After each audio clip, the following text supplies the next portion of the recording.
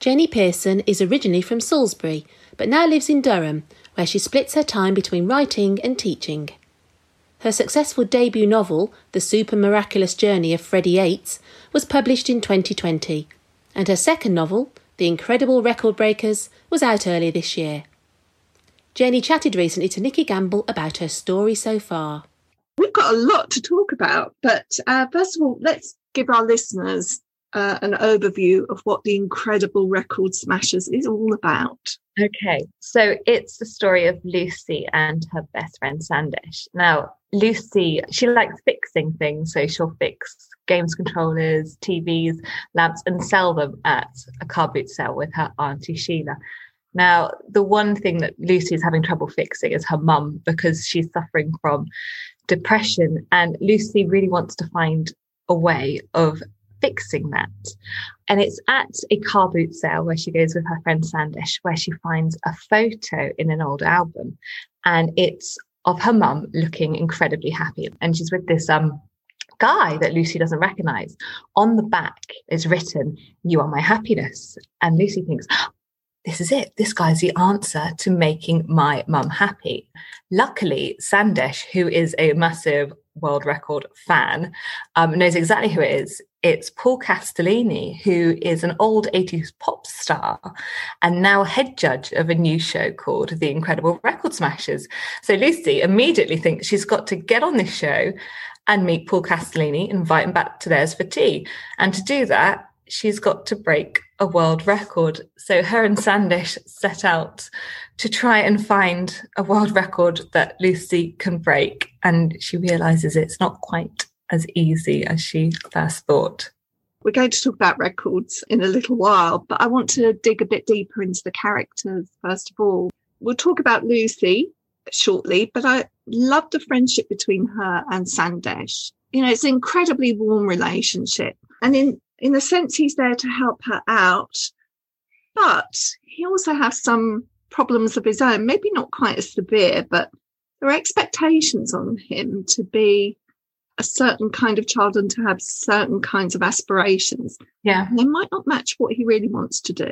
No, and I think Lucy struggles to see that he's going through his own issues as well, which I hope came across in the book, because often it takes us a little while, and children a little while, to realise that there is stuff going on outside their immediate problems. And Sandesh, yeah, he loves music, and his mum's a classical pianist who goes around the world, and they would like for him to follow in her path, but he prefers a bit more rock and pop. And that's how he wants to express himself. And he offers to help Lucy. He suggests that maybe he could be the person to set a world record, to break a world record, but she's not having any of it because she wants to be the person who helps her mum. And even though he's being a brilliant friend and it would do something for him as well, she can't quite see that to start with. It's true that one of the things that she has to learn on this journey of hers is that sometimes you can't do everything by yourself. Exactly. I think that she just is very, and I think this comes a little bit from me, she gets an idea in her head and she's very blinkered and she's very on that one route, and it's difficult to see what's going on around you. And I think that and this is where she has a realization at the end of the book. She thinks that she's trying to help her mum find her happiness, and really it's all about her own that she's searching for. And with Sandesh by her side and her auntie Sheila, she realizes that she's got lots of things in her life that make her happy. Let's not brush auntie Sheila under the carpet because she's really important for this story. The story is dealing with some very real and very difficult issues. And auntie Sheila, in a way, stops this story from becoming too difficult to deal with because she adds this lightness in. She's an amazing character. Tell us a little bit about her. I've been a teacher for 16 years and I've dealt with kids that I know about who have suffered bereavement and have parents with mental health issues, all sorts of problems. And those are the ones that you don't know about them all. You try and catch all, but you can't. And you always want them to have somebody in their life that can act as an anchor. And Auntie Sheila is based very much on my mum, actually. And she kind of attacks life, really, but she's terribly scared of it as well. She's worried of things going wrong. She's a catastrophizer. And she has this sanctuary shed, which is ready in case there's an Armageddon. In fact, we actually had to edit quite a lot on that because I'd written it way before last year. And there was reference to a global pandemic, which came from something my mum had predicted when there was bird flu. My sister and I found a proper gas mask with nozzles and everything in the cupboard. And we were like, why has she got this? Anyway, she had to get rid of it because we kept teasing her. And now she was a little bit like, well, who was right? But yeah, I think Auntie Sheila draws all those things where she really cares. She doesn't want anything to go wrong for people. And I thought it was just really important that Lucy did have that one person who was there to catch her and there to look after her. It's the quirks that, it's the storing of the food. The fact that she had this canoe that becomes a bed when Lucy goes to stay with her. I'd have loved a canoe bed. Exactly. Well, because she collects all these things that she sells at the car boot sale. She's got this canoe that she can't shift. So she's sort of used it for a bed for Lucy. And she's always dressed in the most colourful and bizarre fashion. I really enjoyed writing her clothes, actually. Every time it was something to do with a fruit or vegetable that I ended up describing her as, because I think that they're quite bright and vibrant. That's very interesting. In big letters on my notebook here, I've got fruit and vegetables, not only in relation to Auntie Sheila, but how fruit and vegetables can just be so funny. I mean, you have a watermelon in this story called Wilbur. And kumquats feature as well. And just that word kumquats is so funny. Yeah. So as a little bit about the three main characters, if you like, and the story fits neatly into a number of sections. The first one is very much about finding a record to break. Yeah. I think that was going to be quite straightforward, but it isn't, is it? No, there's some wonderful things out there. And I think world records really do grab kids' imagination. And the idea came from my William, who's my eldest. He loved facts, but he also is massively into world records. And I think children, when they're talking to adults, are always trying to find a way into a conversation, whether it be, Mummy, did you know that pigs can't look at the stars? Or, Mummy, there's a man who has fingernails that are almost 2 meters long. And I just thought, what a brilliant way, something to put into a book that can grab kids. And actually, we should say that this is Sandesh's favourite thing as well. At the beginning of the book, he gives a long talk about himself. And he's told by one of his classmates that he's boring. So he commits to only ever saying interesting things after that. And the interesting things are these world records. I know. I do feel for him there, because there's nothing worse than being silenced in that way and being told that you're boring and trying to find these interesting things. But I suppose that was those first year 6 presentations, which I've done with my classes many years, where they come and they talk about something that they're passionate about, and it's their chance to show a little bit of them, and it's really good for their confidence at the end of the year before they go off to year 7. And you learn things as a teacher that you didn't know. And so Sandesh talks all about these world records, and then poor Lucy gets up and shows her demonstration on how to fix something. And that's when one of the boys says to her, if you're so good at fixing things, Lucy, why can't you fix your mum? And that really kind of kickstarts her journey into really trying to find something to help. So let's hear about one of these records then. I'm going to read the bit where she tries to break, and this is an actual world record. It's for 100-meter hurdles whilst wearing flippers and a snorkel. And because they don't have hurdles, she's borrowing the crates of ox tongues and things from her auntie's shed to hurdle over. And Sandesh is going to oversee. You'll need to cover the distance in under 4 seconds to have any chance of breaking the record. I looked down the length of our track and said, that can't be right. And he said, you need to take the snorkel off if you want me to understand you, which was a fair enough comment. I pulled my mask up and removed the tube from my mouth. I said, there's no way I'm going to leap over 1 crate of sardines, 1 box of ox tongues, and another box of inflatable flamingos, all the way down to the drain cover outside number 47 in flippers and a snorkel in under 4 seconds. Sandesh pulled the mask away from my head, let it spring back onto my face, which luckily for him didn't hurt, and said, "That's a rubbish attitude for a record smasher." I suppose he was right about that too. I had to at least believe it was possible. I set about getting myself in the record smashing zone by doing a bit of high knees running on the spot, followed by a few lunges and then some squats. I saw Mrs. Norris from across the way looking at me through her net curtains. I shouted, "Watch on, Mrs. Norris, you're about to see history in the making." But I doubt it sounded like that because of my mouth being full of snorkel. After I was fully warmed up and raring to go, I gave Sandesh a double thumbs up. I couldn't be sure because both my mask and my glasses had got a bit steamed up, but I thought he was smiling, a very proud smile at me. Looking back now, I think it may have been more of a smirk, but I didn't realise it at the time.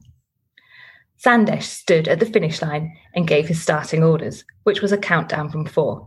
I just let him get on with it this time. 4, 3, 2, 1, go! And I was off. Turns out, running in flippers requires quite a bit of adaptation to your regular running technique. Over the course of the 20 metres, I experimented with a few different styles. I began with exceptionally high knees, but that got a bit tiring. So I switched to swinging my legs in sideways semicircles, but I wasn't getting anywhere fast like that. I was going to try longer strides, but by then I'd reached a crate of sardines and my first jump. At the last minute, I bottled actually leaping over it and decided to leapfrog it instead. I did not think I was going to achieve a clean landing, but I did, and I was up and slapping my feet across the tarmac once more. At the ox tongues, I went for a commando-style roll over the top, which allowed me to maintain my rhythm. Things seemed to be going really rather well.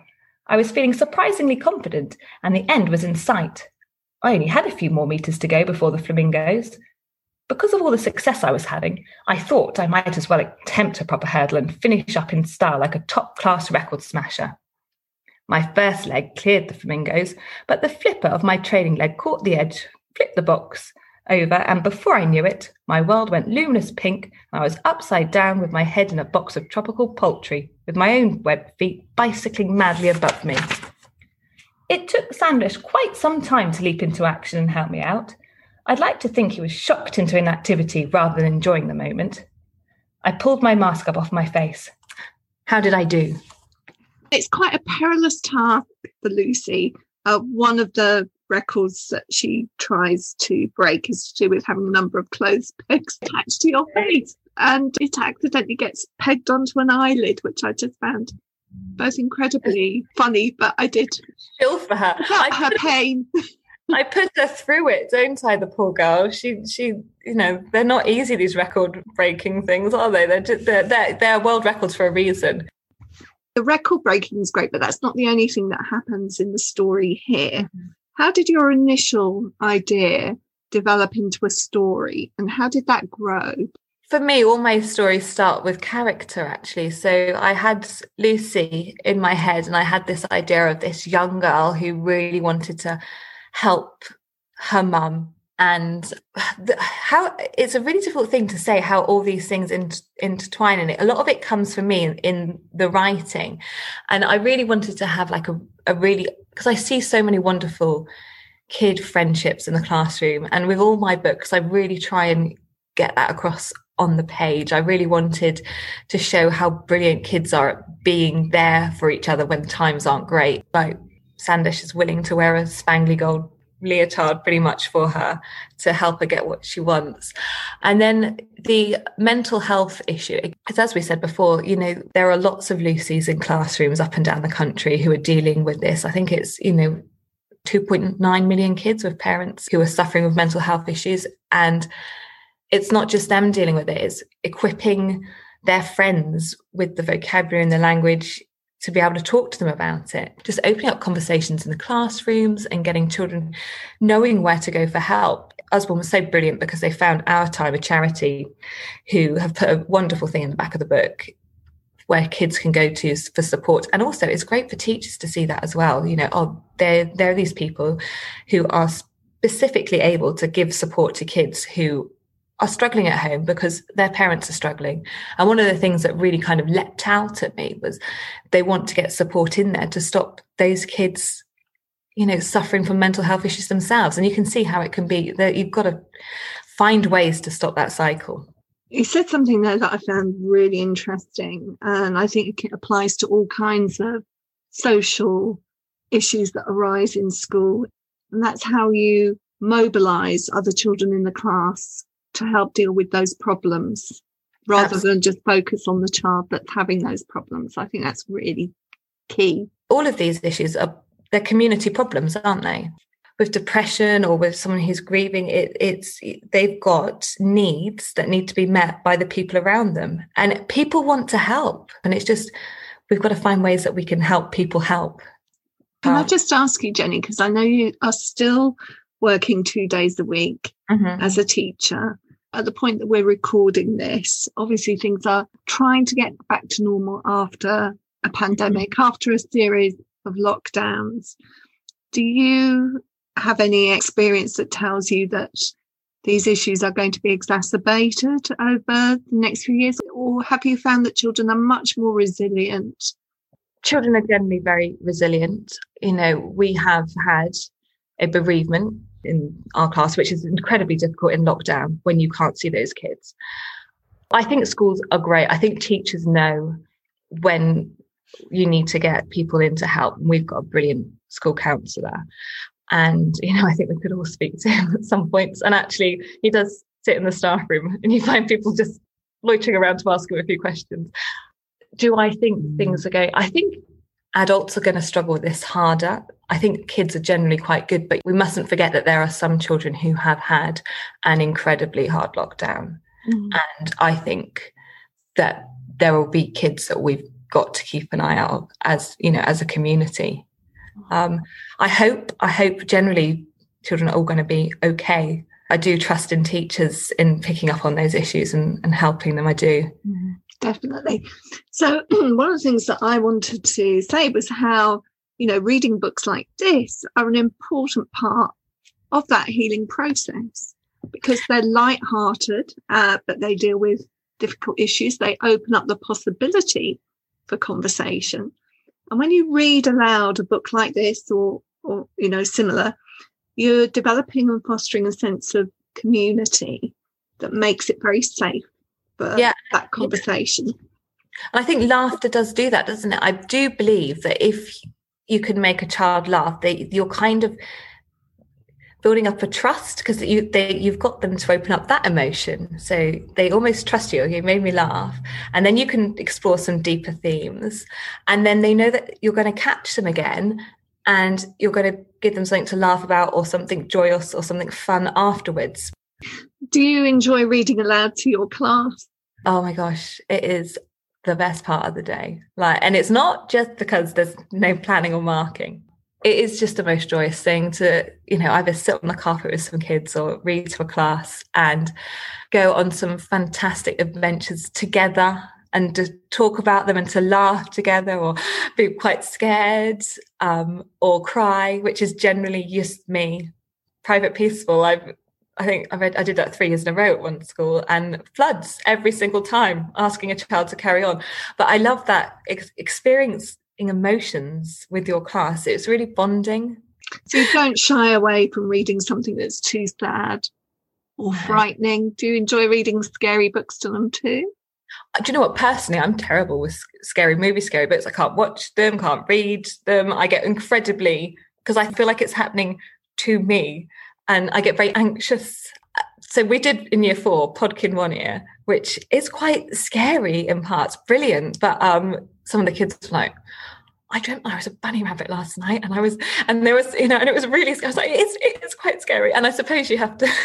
You choose the books for your class. You do. Yeah, absolutely. And there were so many wonderful. It's such a hard choice. It takes me ages to decide what to read.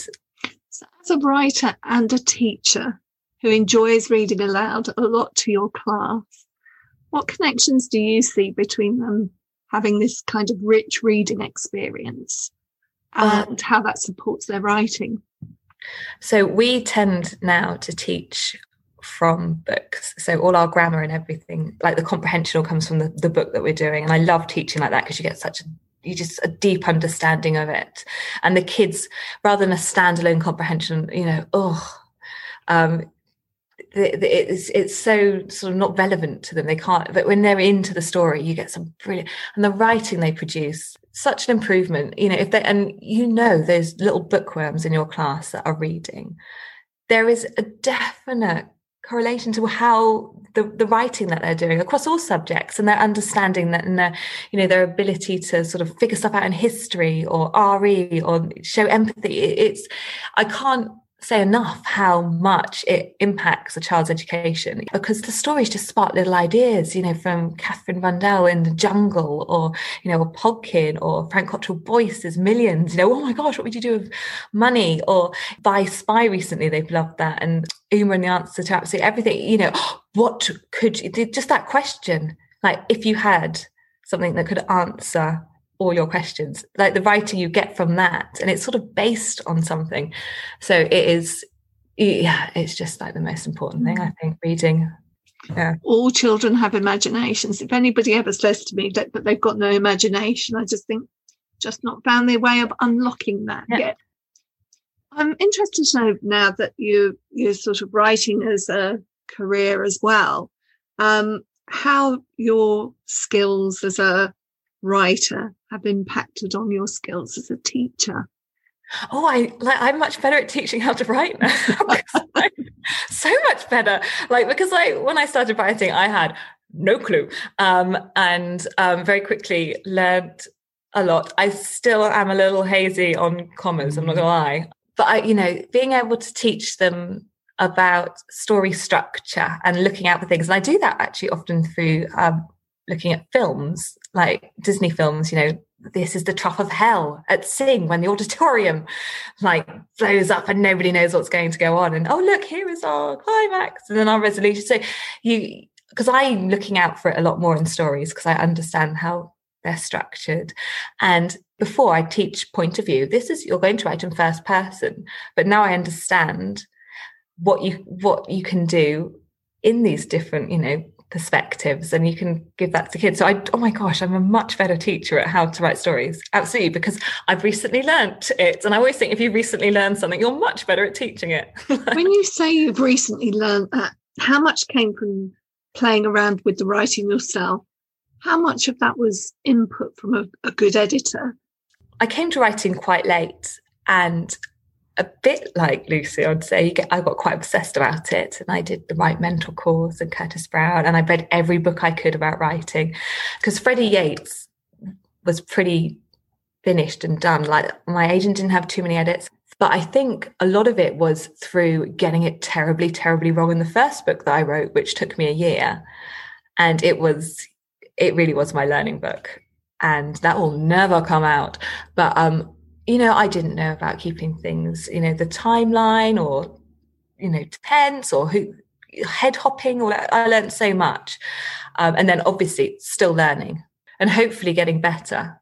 But I try and take on board everything that my editors say. So it comes from all sources, I think, how you get better. And you just have to be open and not take anything personally. I think because I was sporty, and I'd be constantly told my technique was wrong in swimming, or and I'd be like, how was that tumble turn? What could I do? I'm kind of used to getting, that kind of feedback and just taking it on the chin. So it sounds as though there's a third book almost ready to deliver. That's on the fourth one. Since I've been writing, I just can't stop. I'm at the laptop all the time. I love it. I just crave time to be able to do it. So I've had just lots of ideas that I've been working on and just enjoying. I think because I'm still so surprised that I'm an author, I just want to keep writing until, what happens if I'm actually not? Or somebody says, what are you doing? Why are you publishing her? So while Usborne have me, I'm just throwing manuscripts at them. But yes, so the next book is Grandpa Frank's Great Big Bucket List, which is about a boy who is accidentally left some money in a will, because he's got the same name as his dad and the same name as his granddad, which happened in my family. And he gets £500,000 and the instructions to look after his grandfather. So he takes him off on like a live your best life bucket list, and there's monster trucking. And his grandfather's suffering from, well, he's got dementia. And he's been estranged from the family. So again, it's like a family building relationships again. So yeah. Sounds great. Jenny, I've loved talking to you today. It's been great. Thank you so much. It's lovely to talk to somebody that manages to balance not only family life and writing, but teaching as well. Thank you so much for talking to me today. Thank you so much for having me on. It's been lovely. In the Reading Corner is presented by Nikki Gamble and produced by Alison Hughes. If you have enjoyed this podcast, please do leave a review for us. To find out about other projects, including an audience with events and the Exploring Children's Literature Summer School, visit www.exploringchildrensliterature.uk. Join us again soon in the Reading Corner on your favourite podcast platform.